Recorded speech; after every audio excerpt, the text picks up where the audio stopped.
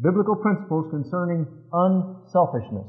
Luke, the 2nd chapter, beginning with the 8th verse, concerning the birth of Jesus Christ.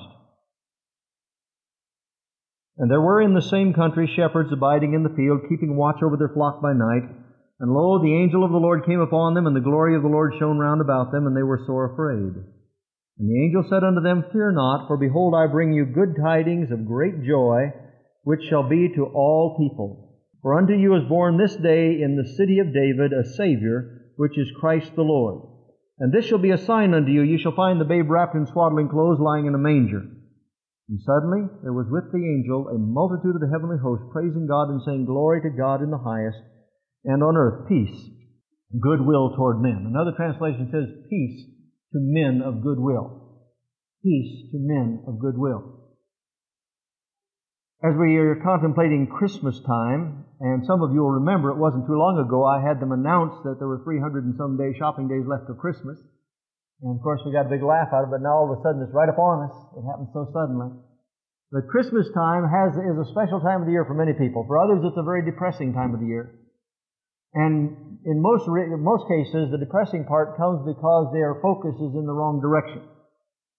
We are to not look at our circumstances, but rather look at God as our provider. And Christmas time should be a time when we begin to think of others, and actually we should be doing it all year long, but it becomes a time when we begin to think more carefully concerning other people and have more of a sense of care for them. At Thanksgiving time and Christmas time we like to express care to those that are not as fortunate as we are in some areas and are really trying to get ahead and get on their feet. And it's a time when we remember our loved ones. How many of you know that Christmas time is a very traditional time? That's when everybody starts doing certain things every year in a certain way, and they hate to break those traditions. Sometimes things happen in families where the traditions are broken, whether we want them to be or not. But it's a time of remembrance, and it's a time of renewing friendships, sending out Christmas cards, contacting people. It's a time when we forget ourselves many times and begin to express to others. And wouldn't it be a wonderful thing if we could get into the habit of not doing it just at Christmas time, but if all year long we would express our love and our concern and our care for other people round about us. Now I want to tell you something, that's becoming more difficult every day we live in this society. As you begin to listen to some of the programs that are appearing on television today, the anger and the violence and the hatred and the bitterness and resentment you feel just spewing out of people's mouths, and the responses from the audiences to anything that has to do with caring and loving. It's amazing how quickly we're seeing things change. But this is supposed to be a time of caring. But we have to understand that in the very last days we're going to see a tremendous change take place in our society, and it's expressed in 2 Timothy, the 3rd chapter. Turn there with me if you will, please. 2 Timothy, the 3rd chapter. I'm going to read to you from the Living Bible, the first 5 verses of 2 Timothy, the 3rd chapter. You may as well know this too, Timothy, that in the last days it's going to be very difficult to be a Christian. In the last days it's going to be very difficult to be a Christian. When do you suppose the last days are going to come? Well, who's this written to then? Please don't act surprised when it's not easy to be a Christian. Please don't say, why didn't somebody tell me? Why didn't somebody make me aware of this? I thought it was going to be wonderful to walk with the Lord. I thought it was just going to be happiness and joy and peace, and that's why I have problems with some of our televangelists. Paul said, Timothy, get ready for it, because in the last days it's going to be difficult to be a Christian. Any of you finding it very easy to be a Christian nowadays? Or are you finding it more difficult every day? At work? In society? In the last days it's going to be very difficult to be a Christian, for people will love only themselves and their money. They will be proud and boastful, sneering at God, disobedient to their parents, ungrateful to them, and thoroughly bad. Oh, I'd hate to live in those days, wouldn't you, when people were disrespectful to their parents? Wouldn't that be terrible? Can you imagine what it'd be like to live in a day and age when people were disrespectful to their parents, kids were? Can you imagine what that'd be like? I'm sure none of you have ever experienced anything like that or seen it around you, have you? You with me? I'm reading the newspaper, reading today's newspaper right here. They will be hard hot-headed and never give in to others. They will be constant liars and troublemakers. They'll think nothing of immorality. Oh, he's talking about the world. Isn't it atrocious that today there's many in the church that think nothing of immorality?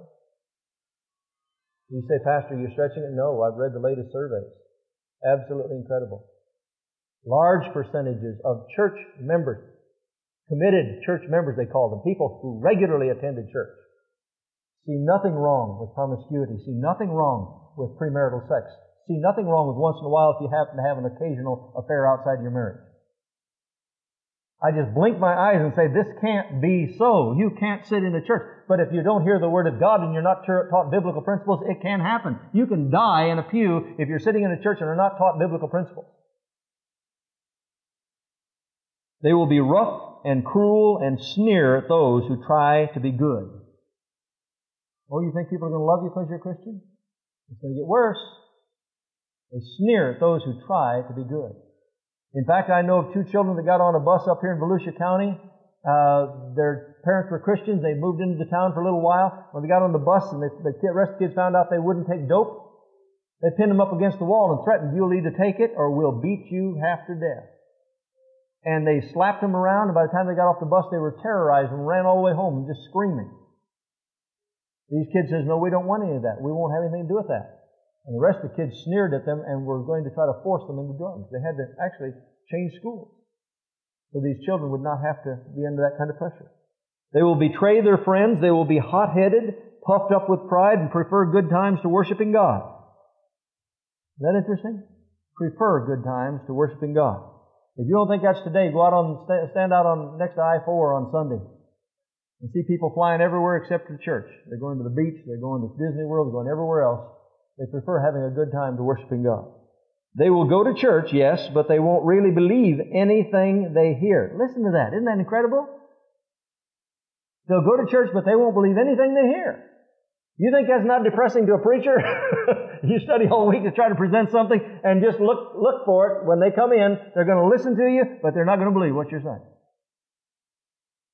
Now, I've seen it in families. I've seen it in children coming into families. Children sit there like, I've just turned you off, preacher. I don't hear a thing you say. Boy, if I ever trick that preacher, I don't listen to a word he says. And you want to know something? You lose. You lose. Because in that day, you'll never be able to point your finger at me and say, you didn't tell me. You lose. But they won't really believe anything they hear. Don't be taken in by people like that. Don't be taken in by people like that, he said. Let me just give you the dictionary's definition of the word selfishness. Caring unduly or supremely for oneself. Everybody's first right after me.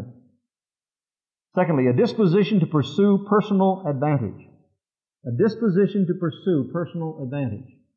Yes, it isn't I don't want you to succeed, I just want me to succeed more than you do. Yes, I do want you to be able to have your needs met right after I get my needs met. Yes, I'd like for you to have that next position up if I get the one above that. Always pointing in toward me. And let me tell you something, what I see in many, many families today, not just in the world, but in the church also. I see children growing up and they're concerned about one thing, and that's Mr. Me first. Mom and Dad, you get in line, we're first. Our needs are first, what we want. What you want, that's tough, but we've got to have... I want to tell you something, in the days ahead, as our economy begins to go the direction that our teacher on financial, Larry Burkett, in the direction he says it's going to go, we better be prepared for it because our children are not accustomed not being able to have everything they want in many of our families today. The parents are so intimidated they will go down to stores and buy all these name brand outfits for their kids at any cost, and these very expensive tennis shoes and these very expensive suits, outfits, because they don't want their kids to feel like they are not right with the rest of the gang. We are setting up a disaster for the days ahead. Thirdly, regarding one's own comfort, advantage, etc., in disregard or at the expense of that of others. Doesn't make any difference what it costs anybody else. I want what I want. That's selfishness. And the Scriptures give us some types of selfishness. The first one is the attitude of let John do it. Let somebody else do it. In Numbers 32, verse 6, Moses is talking to Reuben and Gad. Remember when they came into the promised land, they said, hey, we don't have to cross over the River Jordan. We love this land right here. Why don't we just let our people stay right here and claim this land, and then we can go conquer the rest of it? And Moses said, now wait a minute. Are you trying to tell me that you want your brothers to go to war? Numbers 32:6 says, shall your brothers go to war, and shall ye sit here? Of course, they said, absolutely not. We will even go ahead of all the rest of the tribes. We'll go into the other land ahead of the rest of the tribes. We'll help conquer it, and we won't come back until every area has been conquered, and when it's all done and everybody has got what they're supposed to have, then we'll come back here. And then Moses said, if you don't do it, be sure your sin will find you out. But there are many people today that want someone else to do what has to be done. So why isn't this being done? Can't we get somebody to do that? I like what one pastor said one time. His church was absolutely 100% full of willing people. And other pastors heard that and came up to him and said, wait a minute, brother, you telling me that all the people in your church are willing? He said, every single one of them. They said, I've never heard of it. He said, well, I'm sure the same thing's true in your church. He says, are you kidding? He says, in our church, he says, 5% of the people are willing to do the work, and the other 95% are completely willing to let them do it. But they're full of willing people. Let somebody else do it. But that isn't God's principle. That's a selfish principle. The real principle is maturity. Remember the illustration or the definition I gave you of maturity? Maturity is producing more than you consume. And if every one of us take that attitude when we come into doing the work of the Lord, I want to produce more in this ministry than I consume, you'll suddenly see a tremendous upsurge in the ministry. You'll begin to see the growth of the ministry. You'll begin to see exciting things happen in the ministry. When we don't say, let somebody else do it, but what can I do? How can I become involved? How can I be a blessing and add to the ministry here? The people say, well, I'm just so busy. I've got this over here to do and that over here to do. And the time comes when you have to say, wait a minute, are we setting priorities in an improper order? The Word says, seek ye first the kingdom of God and His righteousness, and all these things shall be added unto you. The Word of God also says that we are committed to preaching the gospel of Jesus Christ, and that we are to come together and be a witness and a lighthouse in the community. Well, that means all of us. But there are many people who come to church and go home, and come to church and go home, and come to church and never have time to become involved. And I want to tell you something. The time is coming when God's going to begin to expect all of us to become involved deeply in the work of the ministry if we're going to accomplish anything for the Lord. The second aspect or type of selfishness in the Scripture is found in Genesis 4:9 when Cain was speaking, and God was speaking to Cain. He said, get off my back. I'm not my brother's keeper. I like the answer Jesus gave to that question in Luke the 10th chapter. In Luke chapter 10, beginning with verse 25, let me turn to it for you. Luke the 10th chapter, beginning with verse 25. One day an expert on Moses' law came to test Jesus' orthodoxy by asking him this question, Teacher, what does a man need to do to live forever in heaven? Jesus replied, what does Moses' law say about it? It says, he replied, that you must love the Lord your God with all your heart, with all your soul, with all your strength, and with all your mind, and you must love your neighbor just as much as you love yourself. Right, Jesus told him. Do this and you'll live. The man wanted to justify his lack of love for some kinds of people, so he asked, which neighbors? Jesus replied with an illustration. A Jew going on a trip from Jerusalem to Jericho was attacked by bandits. They stripped him of his clothes and money and beat him up and left him lying half dead beside the road. By chance, a Jewish priest came along, and when he saw the man lying there, he crossed to the other side of the road and passed him by.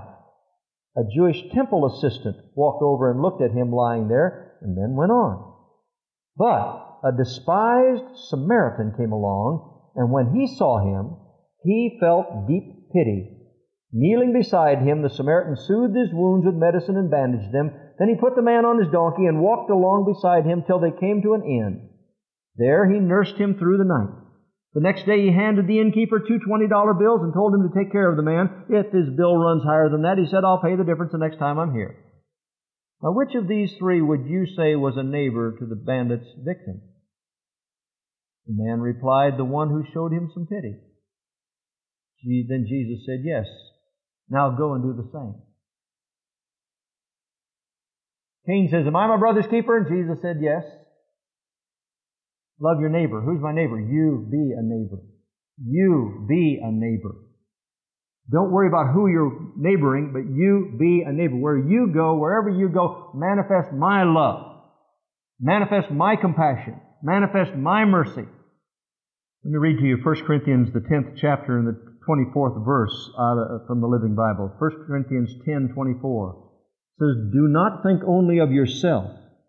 Try to think of the other fellow too and what is best for him." Try to think of the other fellow too and what is best for him. I'm talking about biblical principles concerning unselfishness here. Unselfishness means we do as John the Baptist said of himself. He must increase, but I must decrease. It means we come to the place as Jesus did, being equal with God, thought it not robbery to be equal with God, but made himself of no reputation and took upon himself the form of a servant and became obedient unto death, even the death of the cross.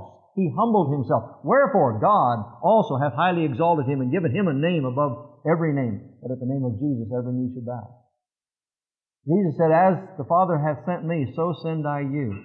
You and I are to go into the world and love our neighbor as ourselves. Minister to others round about us. Love others. Find out what their needs are and minister to those needs in whatever way we possibly can. In the name of Jesus.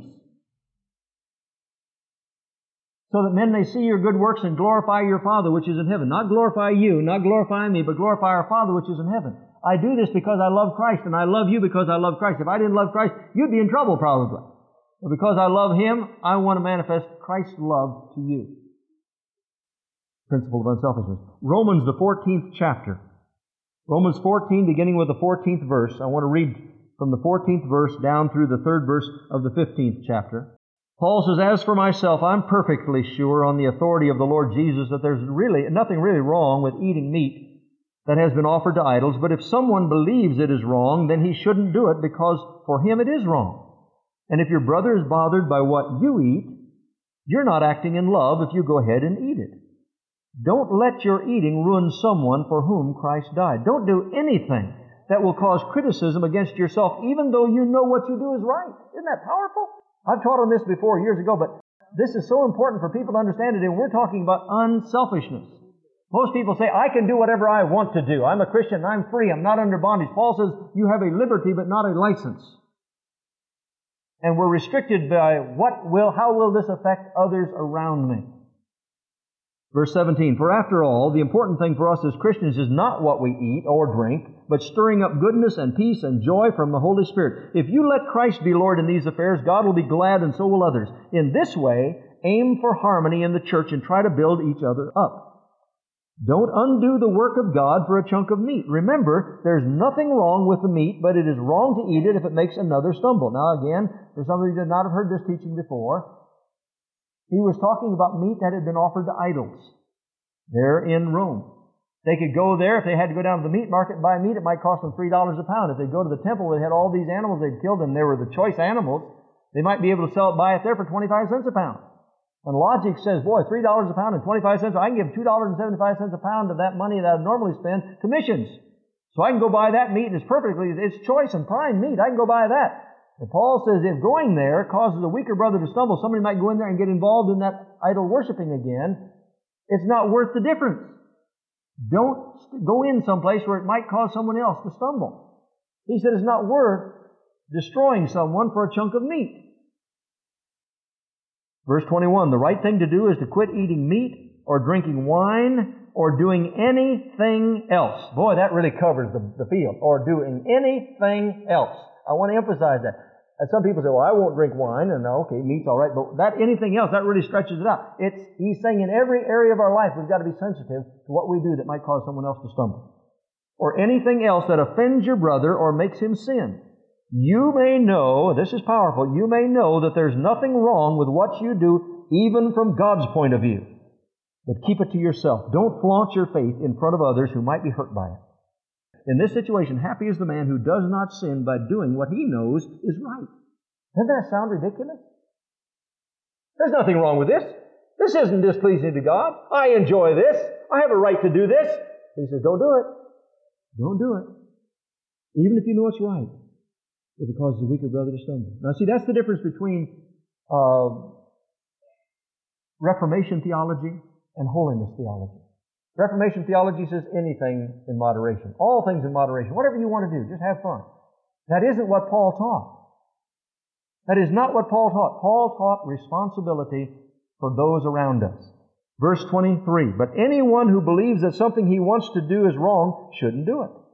He sins if he does, for he thinks it is wrong, and so for him it is wrong. Anything that is done apart from what he feels is right is sin.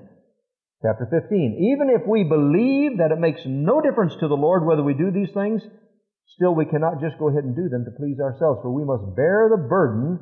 We must bear the burden of being considerate of the doubts and fears of others, of those who feel these things are wrong. Let's please the other fellow, not ourselves, and do what is for his good, and thus build him up in the Lord. Christ didn't please himself. As the psalmist said, he came for the very purpose of suffering under the insults of those who were against the Lord. This is one of the most powerful portions of Scripture I've ever read. For Paul the Apostle says, if we're believers, we have died to ourselves and our own desires. We have to say, I am crucified with Christ, nevertheless I live. Yet not I, but Christ lives in me. I want to do nothing that will offend and cause others to stumble. I want to walk before the Lord in such a way that when others look at my life, they'll not stumble and fall. I want to be a light to them. In other words, liberty, not license, love, not lust, is what Paul's teaching concerning a lack of or the absence of selfishness in our life.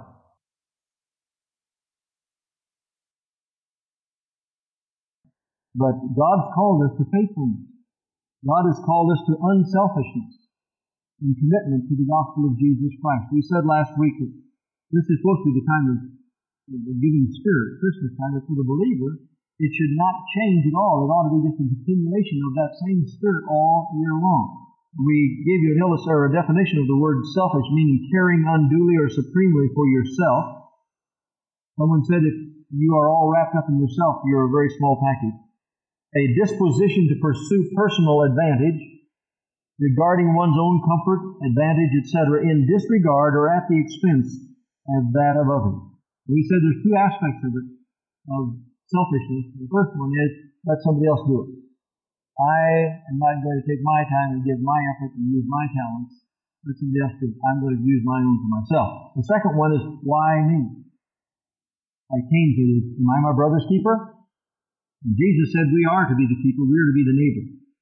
We are to take the responsibility to witness others and love others. And I've been seeing lately on television where Christians are going around, one group of Christians in, I believe it's in California, going around knocking on the doors, asking if they can come in and clean people's bathrooms. And explaining to them they're doing it to show them that they love Christ enough that they're willing to do anything to get into their homes and tell them what Jesus Christ means to them. And the national news picked this thing up, and there's no people going in with all these different chemicals and things, clean bathrooms. And I thought, that's kind of humbling, and that's kind of almost scary. It can be very dangerous if they do. But they said there's no other way they could get into the houses and talk to people. The people are usually very happy for someone who wants to come in and scrub out their toilet. And that has to take unselfishness on our part, putting down ourselves, humbling ourselves, that Jesus Christ may be exalted. This is the thing we're talking about. Last week we came to the point, biblical teachings on unselfishness. So we start with Proverbs, and I'm going to be using again Living Bible tonight. Proverbs, the 28th chapter. Proverbs 28 and verse 27. Proverbs 28:27. If you give to the poor, your needs will be supplied.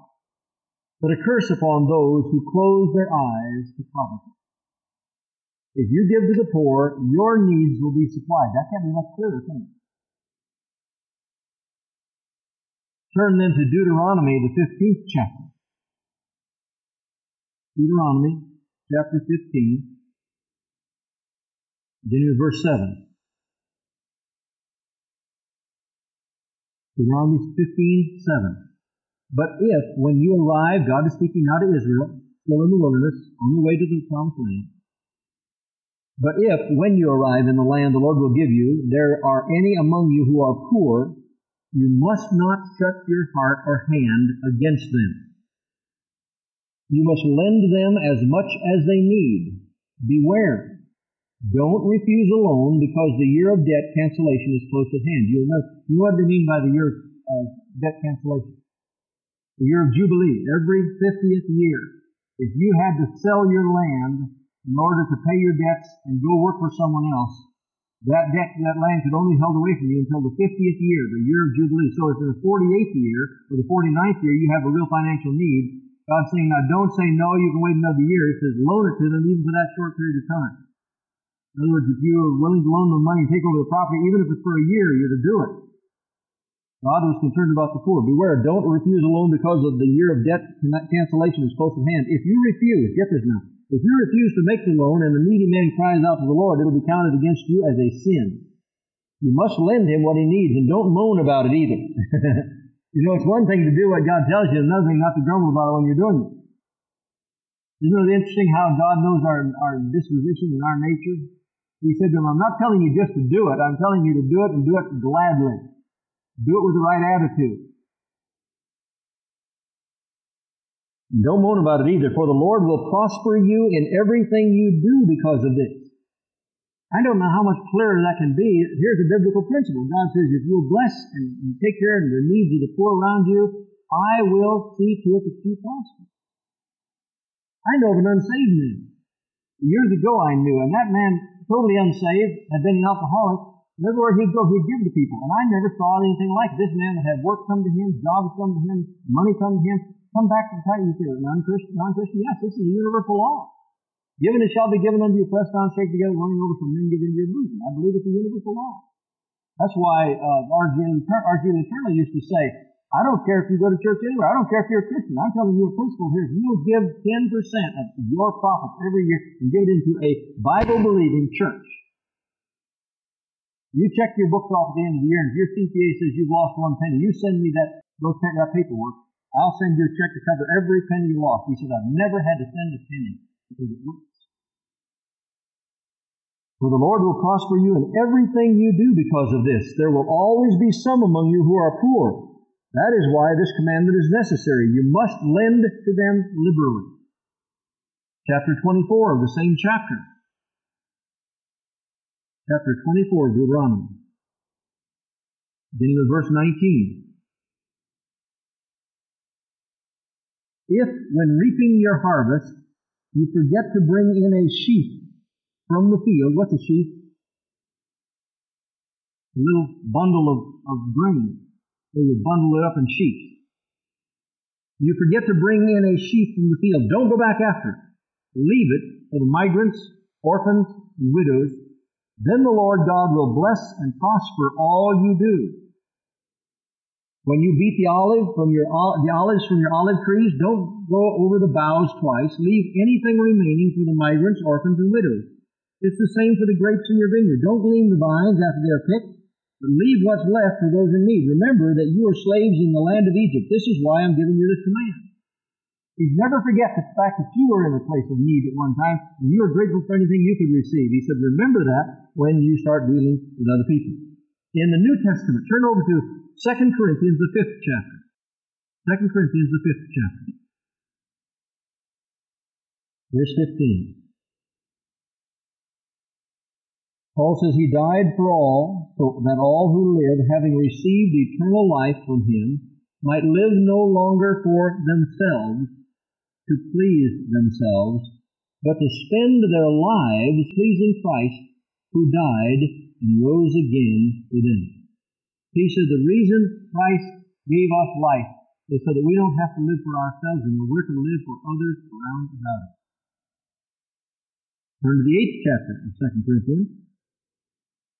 Beginning with verse 10. I want to suggest that you finish what you started to do a year ago, for you were not only the first to propose this idea, but the first to begin doing something about it. Having started the ball rolling so enthusiastically, you should carry this project through to completion just as gladly, giving whatever you can out of whatever you have. He said, you started this giving program. Now he said, don't slack off on it. Continue to do so. Let your enthusiastic idea at the start be equaled by your realistic action now. If you're really eager to give, then it isn't important how much you have to give. God wants you to give what you have, not what you haven't. Of course, I don't mean that those who receive your gift should have an easy time of it at your expense, but you should divide with them. Right now you have plenty and can help them. Then at some other time, they can share with you when you need it. In this way, each will have as much as he needs. Remember what the Scripture says about this? He that gathered much had nothing left over, and he that gathered little had enough. So you also should share with those in need. Isn't that a beautiful person? Right now, you may not have anything, but later on you may have something, somebody else might not have anything. And then later on you might not have anything, somebody else will have something. And he says, you must minister to each other unselfishly. Because if you don't do it when you have opportunity, you may not receive when you have need. Galatians, the 6th chapter. Galatians chapter 6, verse 2 and verse 10. Verse 2, share each other's troubles and problems, and so obey our Lord's command. If anyone thinks he is too great to stoop to this, he's fooling himself. He's really a nobody. Isn't that incredible? Share each other's troubles and problems. What does that mean? When somebody else has a load, help them. When you have a load, share it with somebody else. Let them help you carry it. A lot of people, don't have a problem with sharing young people's problems, but they have trouble when somebody thinks they do. This is just down to earth preaching here, teaching that's essential for us. Philippians chapter 2, verses 3 and 4. Don't be selfish. Don't live to make a good impression on others. Be humble, thinking of others as better than yourself. Don't just think about your own affairs, but be interested in others too and in what they are doing. Your attitude should be the kind that was shown by Jesus Christ, who, though he was God, did not demand and cling to his rights as God, but laid aside his mighty power and glory, taking the disguise of a slave and becoming like men, and he humbled himself even further, going so far as actually to die a criminal's death on a cross. He said, that's the attitude you and I must have. Don't be selfish and don't live to make a good impression on other people. James, the 2nd chapter. James chapter 2, verse 14. Dear brothers, what's the use of saying that you have faith in a Christian if you aren't proving it by helping others? If we could just get that message down in our hearts tonight as we go home. How good is to say that you're a Christian if you aren't proving it by helping others? Will that kind of faith save anyone? If you have a friend who is in need of food and clothing, and you say to him, well, goodbye and God bless you, stay warm and eat hearty, and then don't give him clothes or food, what good does that do? You see, it isn't enough just to have faith. You must also do good to prove that you have it. Faith that doesn't show itself by good works is no faith at all. It's dead and useless. Can't get much stronger than that. 1 John, the 3rd chapter. 1 John, 3rd chapter, beginning with the 14th verse. If we love other Christians, it proves that we have been delivered from hell and given eternal life. If we love other Christians, it proves. If we love other Christians, it proves. What does it prove? It proves that we have been delivered from hell and given eternal life. Some people say, well, faith plus nothing. And over and over again it says evidence of faith is important. It's not what you say, it's what you do. If you really love Christ, he says faith is manifested by what you do. You can say you love God all you want to, but if you don't show it in your daily life, he says, he that says he loves me does not keep my commandments. He's a liar, the truth is not in him. God wants us to manifest the fact that we've been saved, redeemed by the blood of Jesus Christ. But a person who doesn't have love for others is headed for eternal death.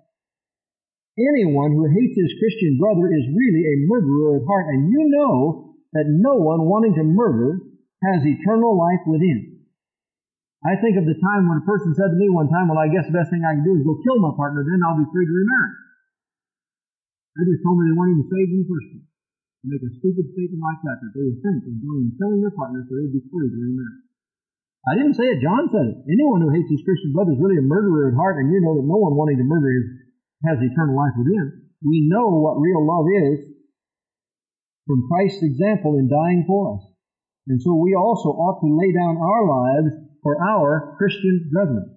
But if someone who is supposed to be a Christian has money enough to live well and sees a brother in need and won't help him, how can God's love be within him? Little children, let us stop just saying we love people. Let us really love them and show it by our actions. Then we will know for sure by our actions that we are on God's side and our consciences will be clear, even when we stand before the Lord. But if we have bad consciences and feel that we have done wrong, the Lord will surely feel it even more. And He knows everything we do. We'll talk about the results of selfishness in the Bible. In Haggai, the first chapter. Haggai, the first chapter. In verse 3. His reply to, let me start off at the beginning of the message. A message from the Lord to Haggai the prophet, who delivered it to Zerubbabel, son of Shealtiel, governor of Judah, and to Joshua, son of Josadak, the high priest, for it was addressed to them. In late August, the second year of the reign of King Darius the first, why is everyone saying it is not the right time for rebuilding my temple, asked the Lord. His reply to them is this: Is it then the right time for you to live in luxurious homes when the temple lies in ruins? Look at the result. You plant much and harvest little. You have scarcely enough to eat or drink and not enough clothes to keep you warm. Your income disappears as though you are putting it into pockets filled with holes. Think it over, says the Lord of hosts. Consider how you've acted and what's happened as a result. Then go up into the mountain and bring down timber and rebuild my temple, and I'll be pleased with it and appear there in my glory, says the Lord. You hope for much, but get so little, and when you bring it home, I blow it away. It doesn't last at all. Why? Because my temple lies in ruins, and you don't care. Your concern is your own fine home. This is why I'm holding back the rain from heaven and giving you such scant crops. In fact, I've called for a drought upon the land. Yes, and in the highlands too. A drought to wither the grain and grapes and olives and all the other crops. A drought to starve both you and all your cattle and ruin everything you have worked so hard to get. Powerful. They're saying, the only thing you're thinking about is yourself. All you're concerned about getting your nice home built, you couldn't care less about the temple. God hates selfishness. Malachi, the first chapter, beginning the 6th verse.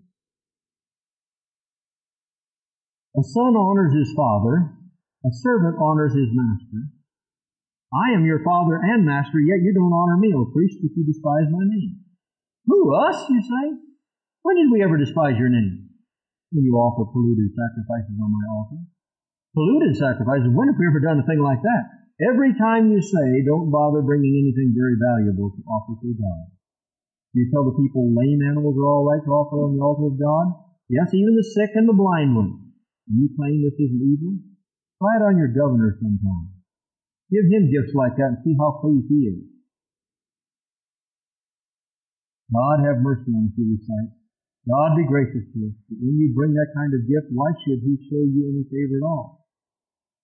Oh, to find one priest among you who would shut the doors and refuse this kind of sacrifice. I have no pleasure in you, says the Lord of hosts, and I'll not accept your offering. But my name will be honored by the Gentiles from morning till night. All around the world they will offer sweet incense and pure offerings in honor of my name. For my name shall be great among the nations, says the Lord of hosts, but you dishonor it, saying that my altar is not important and encouraging people to bring cheap, sick animals to offer to me on it. Oh, you say, it's too difficult to serve the Lord and do what He asks. And you turn up your noses at the rules He has given you to obey. Think of it, stolen animals, lame and sick, as offerings to God? Can I accept such offerings as these? Asked the Lord. Cursed is that man who promises a fine ram from the flock and substitutes a sick one for one to sacrifice to God. For I am a great king, says the Lord of hosts, and my name is to be mightily revered among the Gentiles. Luke, the 6th chapter, are admonitions against selfishness. Luke 6, beginning of verse 32. Do you think you deserve credit for merely loving those who love you? Even the godless do that. And if you do good only to those who do you good, is that so wonderful? Even sinners do that much. And if you lend money only to those who can repay you, what good is that? Even the most wicked will lend to their own kind for full return. Love your enemies. Do good to them, lend to them, and don't be concerned about the fact that they won't repay. Then your reward from heaven will be very great, and you will truly be acting as sons of God, for He is kind to the unthankful and to those who are very wicked. Try to show as much compassion as your Father does. Never criticize or condemn, or it'll all come back on you. Go easy on others. Then they will do the same for you. If you give, you will get.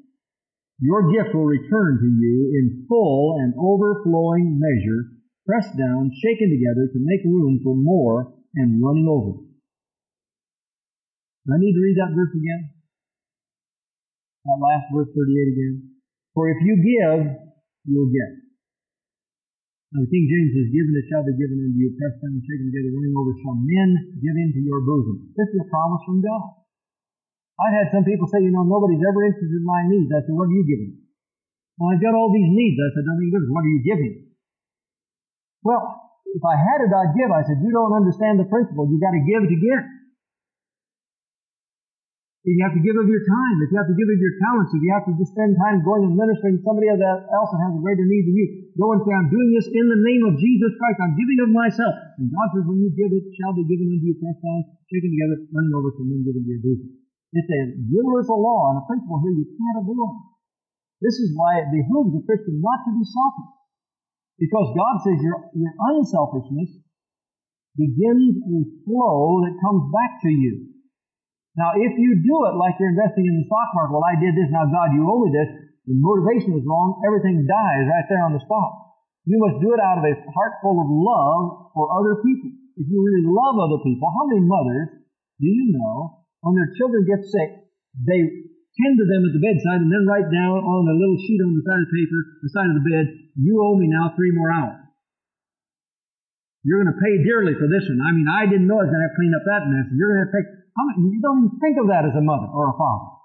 You just love them so much. The only thing you're concerned about is they get okay. And our motivation should be the very same when we minister to others, give to others. And God says that's the way it's going to be coming back to you. And then He says, with whatever measure you measure, it shall be measured unto you again. Some people say, well, why aren't the blessings really flowing into my life? What are you using to dispense blessings? You use an eyedropper, God will use an eyedropper. You use a shovel, God will use a shovel. You use a front loader, God will use a front loader. I've always felt that this is what He's trying to say here. With the same measure that you measure, it shall be measured back to you again. But it'll be measured, pressed down, shaken together, running over, and then get into your bosom. Romans 13. We've had people say, Pastor, I just don't have enough to give. I just read to you a while ago a verse says, you don't have to give what you don't have, but give some of what you have. Now, it does not expect you to give what you don't have. And you see, He's not just talking about money. He's talking about where you just care for other people, where you give yourself to other people, help them in their needs, encourage them. Take your talents, whatever talents you have, and say, I'm just going to dedicate this to the Lord and use it for the glory of the Lord here. I'm not going to charge you for this at all. I'm just glad to do it for you. If God's giving you the ability to do something that other people can't, and you see that there's a need there, minister that talent, that gift to the body. God says when you give to the poor, He gives back, pressed down, shaken together, running over, and then give into your bosom. Romans the 13th chapter, beginning with the 7th verse. Pay everyone whatever he ought to have. Pay your taxes and import duties gladly. Obey those over you and give honor and respect to those to whom it is due.